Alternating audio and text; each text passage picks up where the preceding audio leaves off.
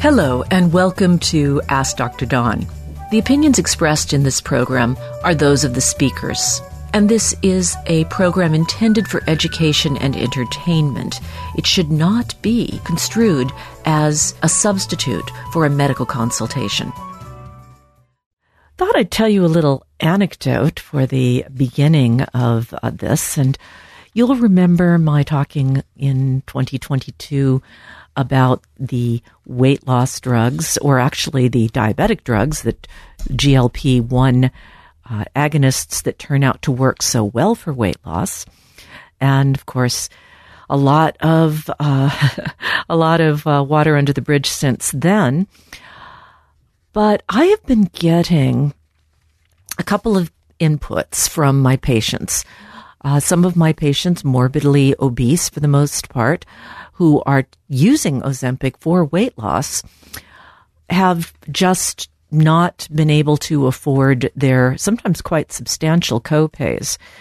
And they've been hearing on the internet about the compounded Ozempic and Mounjaro, Semaglutide, and I'm sorry, the other one is Tirzepatide. These are essentially powders that can be purchased from very cheaply on the open market, and then compounding pharmacies will make those up into an injectable form. Now, let's talk first of all about how this is legal.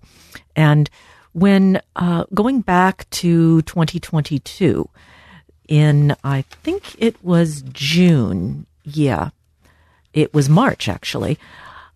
Because these drugs, semaglutide, etc., had such demand, the FDA declared that semaglutide was, and that's what's in Ozempic and Wegovy, was a shortage. It was on the shortage list, and that opened up the availability statutorily of compounding pharmacies making it. Anything that's officially on the shortage list, the compounding pharmacies can make, even if there's no licensed generic yet available.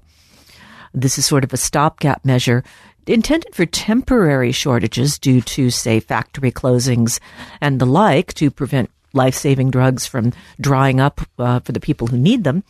But it, like anything, you can weaponize it. And so what happened in March was that compounding pharmacies got effectively a green light to begin making it out of powdered semaglutide. They reconstituted a little differently than what you would buy if you bought the Wegovy or the Ozempic pen. But does that really affect its action?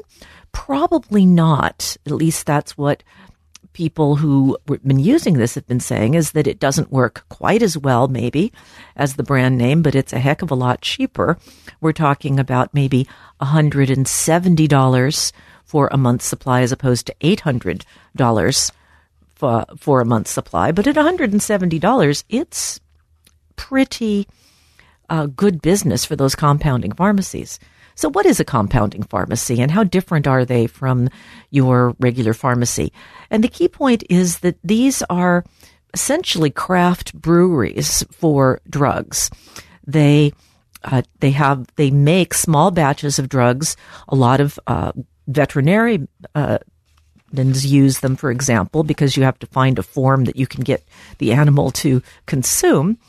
And a lot of alternative medicine doctors and functional medicine doctors will use them because they have somewhat different properties, and you can adapt them better than the off-the-shelf drugs. It's kind of like, if you go to a tailor and have the outfit tailored to fit your body versus you go to the store and you've got the choice of small, medium, and large, and extra large maybe. But that's going to be too big or too small for a great many people. And And even more so in drugs, there's lots of individual variability. So it makes sense that we have compounding pharmacies. But because compounding pharmacists also make drugs that are injectable, and in fact, that's a lot of their products, they have to really watch their sterility. And sterility is a big problem in drug manufacture anyway, particularly for intravenous drugs. And stuff is even, from major industrial sources gets pulled, batches get pulled periodically because you just can't be perfect. We're going to talk about a little compounding pharmacy in Tennessee named ACA that I heard about today. And how I heard about it's kind of an interesting story. I thought I'd reach out to my local compounding pharmacist, in this case Ray, at Loudon Pharmacy over in Capitola, and ask him what the buzz was amongst, let's call it, ethical compounding pharmacies. I've been getting a lot of spam from people I've never heard of before, offering to sell me Semaglutide, and I've not really been tempted until recently when one of my patients who really needs it had just was unable to get it. And so I thought, well, I'll explore it a little bit. So, of course, I asked my trusty friend Ray, and he told me an interesting story about a Tennessee pharmacy called ACA, which had essentially had their licensing pulled. Ray also remarked that there had been several reports of death. I was unable to find anything online about that in what I would consider a credible source. So I think that's rumor, and it may be true. But when you think about the number of prescriptions that have been prescribed here, and just this one pharmacy alone, between in about 5 months in 2023, did 80,000 prescription orders. And this is one pharmacy, 80,000 prescription orders for semaglutide. Now, in order to scale up between 2022 and 2023, this particular pharmacy had to add employees. And this is where we start to get into a little bit of the creepy stuff. They had to add a lot of employees, and in order to find them, they basically beat the bushes, hiring people out of Walmart to be pharmacy techs. These are people who are who have no experience. Another person, fast food restaurant workers, just basically said, here's the prescription, print them out, match them with the medication, verify the accuracy, get it in the mail, and there started to be, well, let's just say, misdirected strengths, the wrong person's medicine going to the wrong place. And that's because they were trying to do too much. They had a throughput and they didn't have quality control.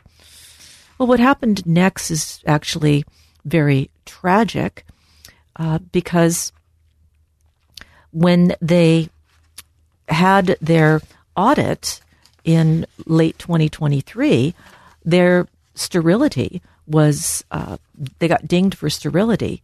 And the chief operating officer, who was apparently very, very stressed, committed suicide. Now, admittedly, there may have been other things, probably were other things going on, but the timing of that is suspicious because it occurred just a few days after the report.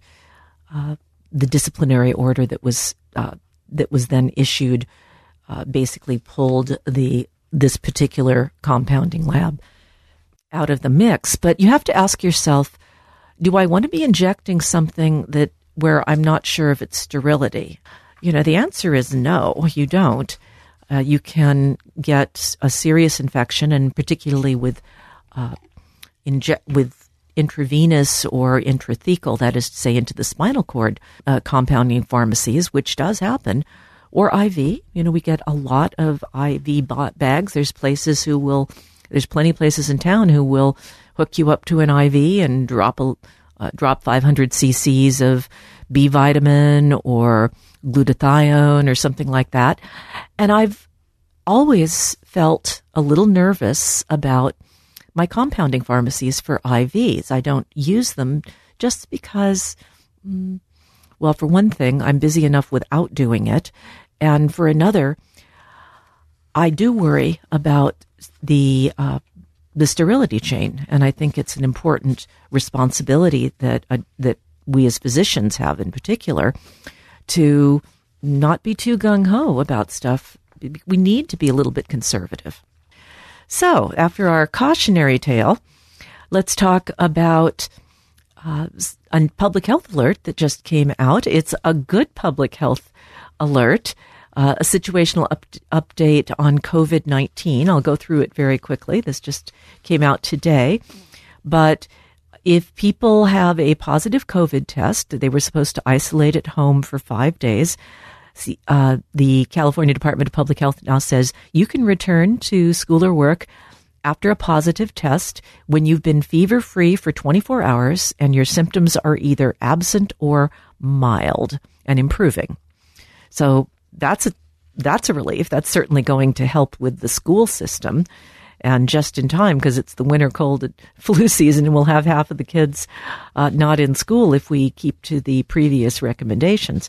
And this, of course, applies to people who have been vaccinated or people who have had a COVID vaccine within the last year. I mean, a COVID infection within the last year. Now, these, you could ask, well, is this going to cause a bump? Oregon implemented similar guidelines more than 6 months ago. They haven't seen more hospitalizations, but of course they did that in the summer. So it'll be interesting to see what happens over the weekend. Basically, your guidance is as follows. If you test positive for COVID-19 and you have no symptoms, you can return to work or school. But you should mask when you're around people for 10 days when you're indoors. And you can stop masking if you go more than if you have 2 subsequent tests 2 days in a row. And you're supposed to avoid any contact with high-risk people for 10 days. And that would be people in nursing homes, unvaccinated infants, people on chemotherapy, etc. If you do have symptoms, you have to stay home until you haven't had a fever, without using Tylenol or something to bring the fever down. And you have to have mild symptoms and be getting better. Same things for protecting other people when indoors as before. And for people who've been exposed to a confirmed case of COVID, this is what the new recommendations are. If you develop any symptoms, test immediately.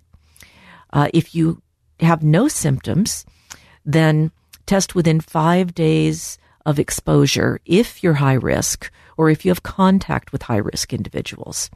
And then you're also supposed to just wear a mask indoors for 10 days after your known exposure. So I hope that clarifies things. It's going to open things up for us, including me, because in my clinic I have many patients who have been having trouble hearing me when I'm wearing a mask. And it is a challenge for people who are hearing impaired because many of them, without realizing it, have learned to lip read. So positive stuff coming down the news there on the COVID front.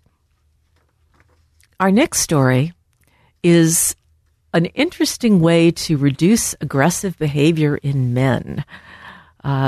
Exposure to the smell of women's tears. New research that was published in PLOS Biology shows that tears from women contain chemicals that block aggression in men. Now, this was known to be true in rodents. It's when they smell female rodent tears, they have less aggression. That's called social chemosignaling. And, of course, we have all kinds of chemosignaling going on in animals. Think butt sniffing in dogs. And there's quite a bit of that going on in humans, but these researchers, lab at the Weizmann Institute of Science in Israel, led by Shani Agron, and of course it's definitely just an interesting thing that this research was done in Israel. They had people play a 2-person game. The game was designed to elicit aggressive behavior against the other player, because the men were led to believe that that other player was cheating. Later on in the game, when given the opportunity, the men could get revenge on the cheating player by causing them to lose money. Now, the men were then given either saline or female women's tears to, of course, those are odorless, but revenge-seeking aggressive behavior during the game dropped 40% after the men sniffed women's tears. So they're like, whoa, okay, works in humans. Let's see what's going on in the brain. So they repeated this in an MRI scanner, and what it showed was that two different aggression-related brain regions, the anterior insula and the prefrontal cortex, that otherwise became more active when the men were provoked during the game, did not become active in the same situations when the men were sniffing tears. And individually, the greater the difference in this brain activity, the less often the player took revenge. We've got to isolate this chemical. This could be a key to world peace, if you ask me. And we have to figure out whether women's tears work in women or males' tears work in women. I'm very interested to see whether there's reciprocity or if there's just magic in the tears of sad women.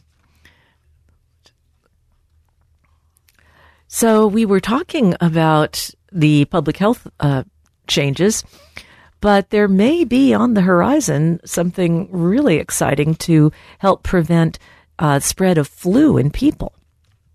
So let's start by talking about Psialic acid. These are compounds that exist on the surfaces of the cells lining the sinuses and the throats of mammals, humans included, and viral particles target them just exactly the way that the spike protein was targeting the ACE2 receptor. Psialic acids are the targets for many viruses and many bacteria. So the way this is also, by the way, one of the reasons that when you're in dry air, when you're on an airplane and you are breathing that dry air, you're more likely to pick up a cold. Not necessarily that there are more viruses in the air. In fact, there's probably less. But because you dry up your mucus, and your mucus contains lots and lots of psialic acid mimics.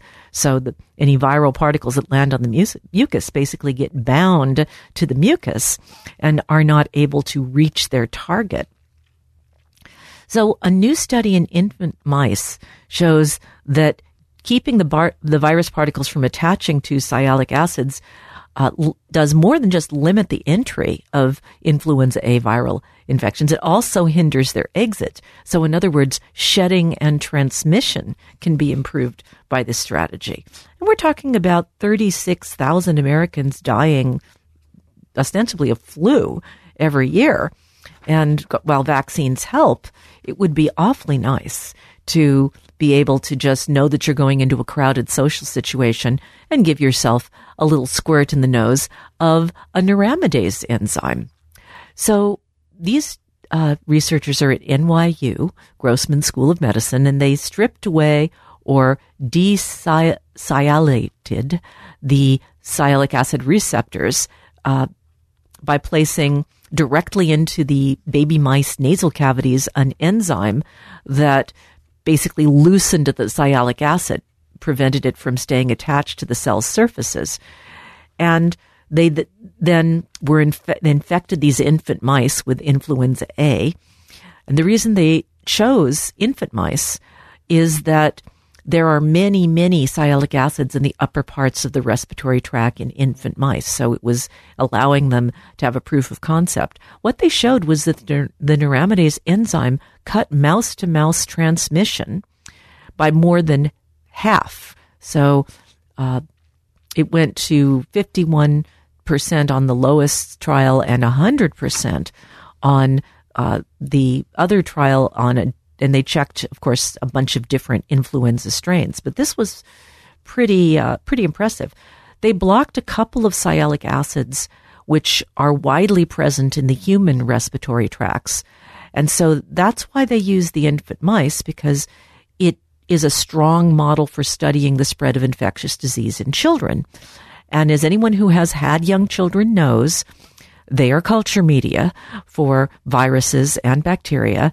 And when you as soon as that kid goes into any kind of congregate setting, whether it's daycare or school, they're going to bring home a whole bunch of colds and flus, and you and the other caregivers are going to get sick. So if we have a kid with a cold or a flu and we were able to just give them these nose drops, we might be able to protect the parents. So this shows that treating the host prevents them from transmitting. And so this looks like a molecular treatment that we'd want to explore further. Meanwhile, while they're busy developing this into an expensive pharmaceutical, my recommendation is colloidal silver. Colloidal silver is just silver molecules suspended in a liquid, the colloid, and silver is very, very toxic, as is copper for that matter, to bacteria. And copper surfaces are not going to harbor bacteria, and the same is true for silver-coated surfaces. So it's very difficult for bacteria to build a biofilm because they can't survive on the material long enough to do it. So you can get colloidal silver at your local health food store. I recommend during this cold and flu seasons that you consider picking up a box or two just to squirt in your nose when you're going into those congregate settings where you don't want or can't wear a mask. This on the cloning front. Before I talk about cloning, a newly successful method for cloning rhesus monkeys, which will allow us to use rhesus monkeys as lab rats, because we haven't been able to do that. I'll explain why in a moment. Okay, rhesus monkeys. They've managed to clone one and actually get it to live to adulthood. Now, they've been able to clone long-tailed macaques and goats and, of course, sheep. But primates are complicated. And there's been a historically low survival rate for the standard cloning technique. This is called somatic cell nuclear transfer. And basically you take a somatic cell, a body cell, and you take out the nucleus, and then you transfer it into an ovum whose nucleus has been removed, and then you place that in a surrogate mom. And it doesn't work very well. And the researchers sort of thought it might have something to do with the placenta. Let me just say that, of course, you got the sperm and the egg, and they get together, but what turns on and where from dad and from mom is very different. So the placenta mainly comes from the male, from the sperm. The placenta is a complicated organ. It filters the blood. It regulates a lot of the growth in the fetus, and it's also sort of the immune system for the fetus, preventing nasty stuff from getting in there. If you do this somatic nuclear cell transfer, you're using a somatic cell. The genes that would have come from the father have been altered during the course of development of that individual into a living entity. So you're no longer dealing with the same cell, even though the information is in there. A lot of it's turned off. And what that leads to is real problems. This is why we've had such difficulty with parthenogenesis, which is where you manage to induce the egg to start dividing on its own, and that's not really worked. So to investigate the cloning process, this was a group in Shanghai. They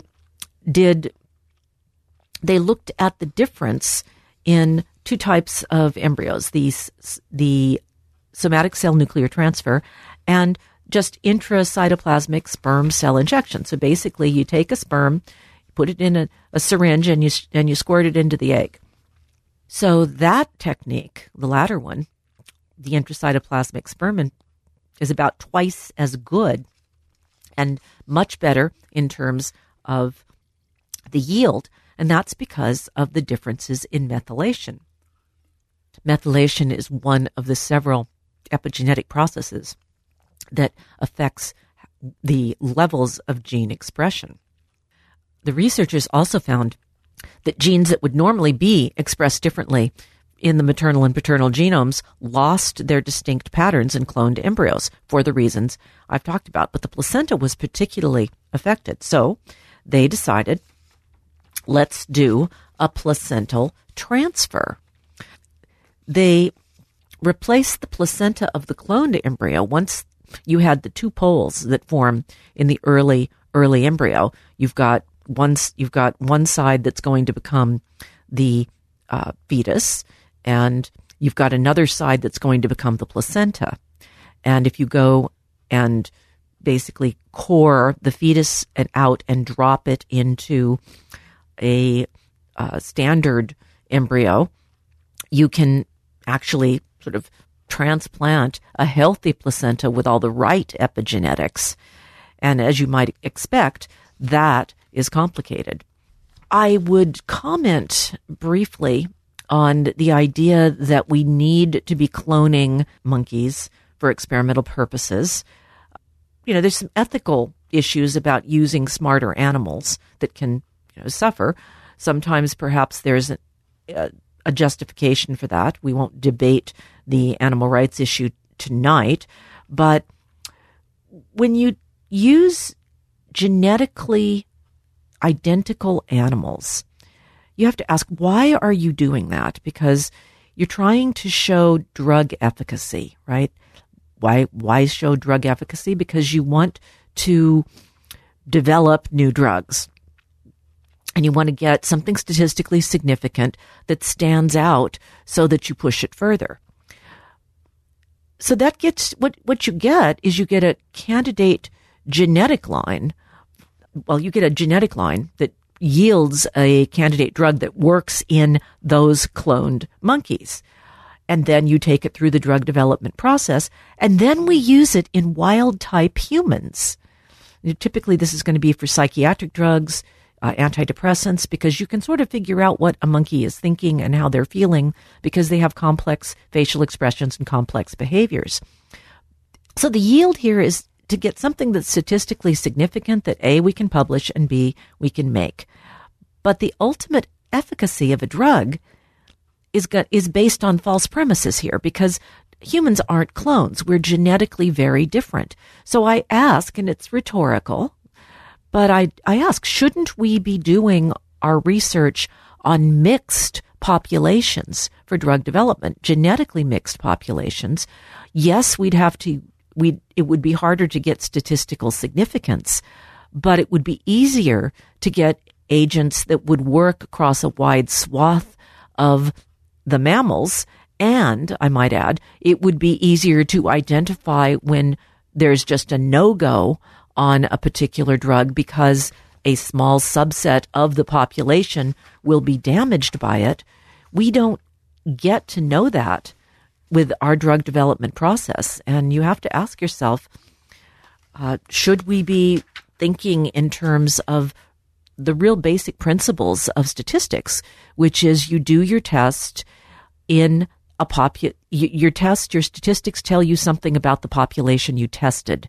If you do all your testing in 24-year-old 70-kilogram men who are at least 5'10" in height, then your results will be correct for that group. But they won't necessarily be correct for a 78-year-old woman who is 5 feet tall in height. In fact, they almost certainly will not be correct. And yet that's where we get our drug dosing. So, yeah, I think that we are blinded by science, literally, when it comes to drug development. And this study, that you didn't expect it to go in that direction. But yes, it's cool science and it teaches us something about embryology, but I think it's actually a bad idea. Okay, so we'll go to our email. Actually, it's one person, but two questions. And this is from Anonymous in Ben Lomond. Dear Dr. Don, I have 2 topics to submit for your comments. Probably both will be of interest to your listeners, so I hope you will mention them on your show and podcast. Due to the stigma attached to the second, I would like to remain anonymous. The first is regarding taking ibuprofen just before going to bed. Both my husband and I have noticed that when we do this, we tend to sleep more soundly, not even waking up at all until the alarm goes off. Most nights, we both have to get up at least once to go to the bathroom, and he often gets sinus congestion that forces him to change position frequently as well. We don't take ibuprofen unless we need to for pain relief, but when we do, we like this beneficial side effect. Do you think it's just a coincidence or actually connected to the use of ibuprofen? Is there any danger to taking it just before bed? So I'm going to start, Anonymous, with that second question there. Is there any danger taking it just before bed? And unfortunately, yes, there is. If you take it, let's say, just before bed, and it's 2 or 3 hours after dinner, and your stomach is empty, you take some water, you're going to run the risk of gastrointestinal bleeding because that ibuprofen will sit there against the wall and it may have create a little tiny chemical burn. And if it always ends up kind of lying in the same place, you could end up cutting yourself an ulcer. So I think that I understand if you're in pain, you're not going to sleep very well, and that may be part of the explanation for what you've observed. But I also think that you could take it perhaps an hour before bed or take it in a liquid form and chase it with some substantial amount of water, say 8 ounces, an hour before bed, and you'd maybe get your benefit without quite the same amount of risk. Okay, so I went looking because I thought, well, is this a thing? And so a little bit of web search turned up a lot of controversy. Certainly, there was a social media, Reddit in this case, thread about, yeah, it's a thing. It works for me. Other people chimed in saying, yes, that's my experience.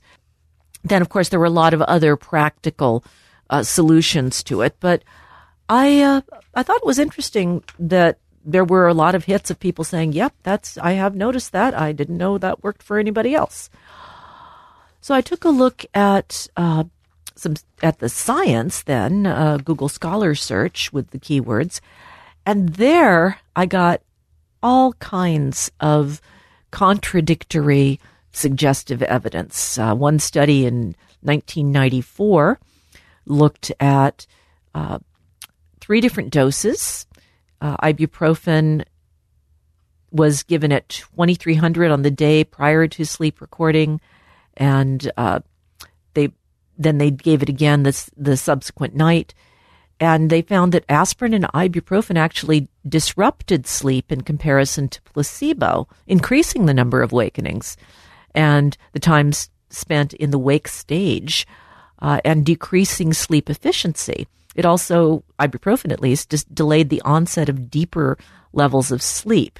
Now, this was a study of younger people, probably college students, and because where do you get your human lab rats? College students, med students, grad students. It's a great pool. So possibly the effect is different in older people. I would say it probably is because of just low-grade pain. Now, if I check in on myself right now, I've got a little burning in my neck because I've spent the whole day at my computer. And everything else, I just did my scan. Everything else feels okay. But you're distracted during the day and you don't feel your low-grade pains. At night, you feel them more. And I think even if you're asleep, you probably feel them more. And they encourage movement like you were talking about with your husband. The other study I found suggested, well, maybe there's an anxiolytic effect. And I have to share an anecdote here just about the suggestion and auto-hypnosis. When ibuprofen was first available, I was back in medical school and there was a big jar of ibuprofen in one of the resident lounges, and we were basically, not getting much sleep and had lots of aches and pains. But I would feel a little euphoric after taking some ibuprofen, and we all sort of said, yeah, it gives you an energy burst, it makes you feel better. And I wonder how much of that was just suggestion. Can't say. But if you do a rat study, I think you can rule out suggestion. So a group in 2016 actually tested male, of course, Sprague-Dawley rats, and they gave him ibuprofen for 14 days. And then they checked how they did in various stressful exams. There's a one where you have put the rat in the center of an open space and time how long it takes them to head for the wall. And there's another one where you have them do a maze. They measured the expression of pro-inflammatory mediators like tumor necrosis factor, interleukin 1b, and BDNF in the hippocampus, and they felt that the ibuprofen might have potential for PTSD due to its anti-inflammatory activity in the brain. And that is an interesting hypothesis. I couldn't find anyone else following up on it, but brain inflammation definitely is a thing, and maybe you're treating that thing with your ibuprofen. I really can't say, but it's an intriguing thought. Going back to Anonymous's letter, the second has to do with urinary incontinence and the treatment I've received, which has made a significant improvement in control. I'm 61 years old and had a hysterectomy in 2012. For the last several years, I was experiencing daily leakage due to both stress and urgency, or overactive bladder, until my doctor referred me to a physical therapist who specializes in pelvic floor issues. What I learned there was that doing Kegels incorrectly or too frequently can cause the muscles around the bladder to spasm or stiffen, putting constant pressure on the bladder that is more than the sphincter is able to contain. This causes urgency. In other words, by doing too many Kegels or doing them improperly, you almost are creating the same situation that men with an enlarged prostate have, where there's pressure on the urethra, and that triggers irritation. Anonymous goes on, I was taught several stretching movements with breathing and visualization techniques to release the pelvic floor muscles, and was shown how to use a device that can reach inside to apply direct pressure and massage the muscles to relieve the spasms. As a result, I've regained about 70% control, making it possible to reach a bathroom in time most days, and some days not experiencing any leakage at all. I'm so grateful that there is a way to improve quality of life without resorting to surgery, and I wanted to share this information to give hope to others who may be suffering with the discomfort and embarrassment of incontinence. Thank you for all that you do to support health and spread knowledge for everyone you reach, and congratulations on your position directing the integrative medicine and well-being curriculum at Dominican, training new residents to serve our healthcare community. Well, thank you very much, Anonymous, and I'm glad you were listening, and I'm sure that some of our listeners will be very glad they heard you. So, another story about organoids. Organoids are a thing right now. They're quite the fashion. In this case, we're talking about retin organoids being researched to answer that question, why people see colors that dogs can't. Humans are able to see millions of distinct colors. How it's done has been a mystery until now, and we're starting to unravel it. But it's hard to study the eye. But now that we have organoids, we can make tiny little retinas grow in a petri dish or in effectively culture medium, and you can study things like color blindness, age-related vision loss like macular degeneration, and other diseases linked to photoreceptors cells. And we've been able to understand how the genes actually direct the differences. So let's start with opsin, rhodopsin. This is a protein that's found in the eye that detects light and tells the brain what the wavelength of that light is.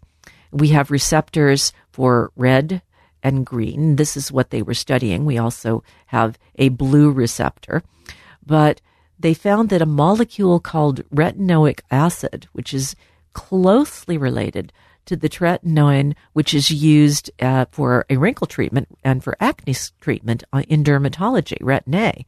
But retinoic acid is effectively a form of vitamin A, and it determines whether a cone will specialize in sensing either red or green light.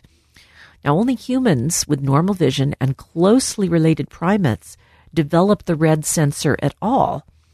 And for years, scientists thought, well, it's going to be either red or green through a kind of genetic coin toss mechanism. And previous researchers said, well, maybe there could be a factor related to thyroid, but this new research says no. Actually, it's retinoic acid that orchestrates the differentiation of these sensors. What they found was that in retinas or organoids that had high levels of vitamin A in their culture medium, they developed a much higher ratio of green cones. And similarly, those with low levels of vitamin A changed the retina's genetic instructions and generated red cones a little further on in development. So it's one of those, which way do you go? And as I read that, I thought, wouldn't it be interesting if that was an adaptation, a dietary adaptation? Because think about it. If you have a higher ratio of green cones, you're going to be able to see more nuanced shades of green. And what are early humans and early hominids eating? Well, they're eating lots of vegetables. And so when the diet is high in vegetable material, you're going to get more vitamin A into the mix, and that would lead to a better ability to differentiate green colors. The genes for the sensors are 96% identical, but the subtle differences evolve based on how much retin-A there is. This is just the beginning of unraveling this mystery, because we really don't fully understand how we can get such different levels of green and red cones in different people's eyes without really affecting their vision.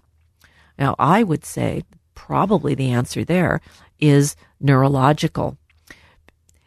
As a longtime photographer, I have been taking photographs since before the CCD. We used film, this thing that you put into a camera on a roll, and it was sensitive to specific wavelengths of light.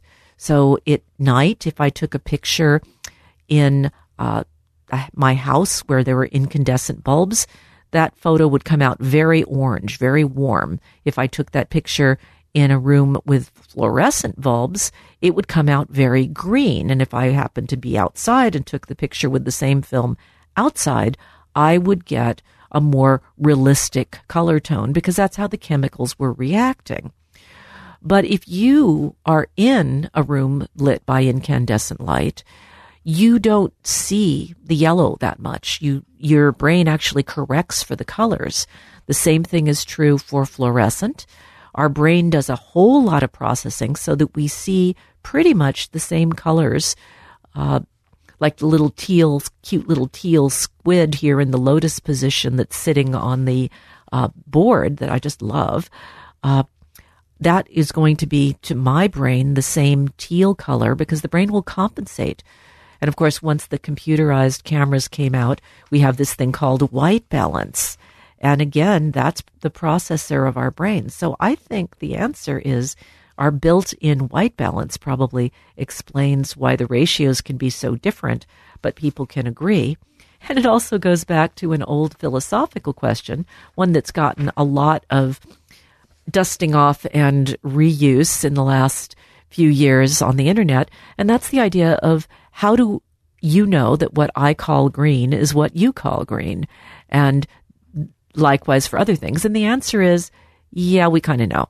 And it's not really a fair philosophical question anymore. So we will leave the allusion to the simulation behind and move to a couple of studies that I think work in favor of, well, let's call it social justice and helping understand exactly how social injustice affects health. So let's start with a new study that just was published, came out of the Columbia University School of Public Health.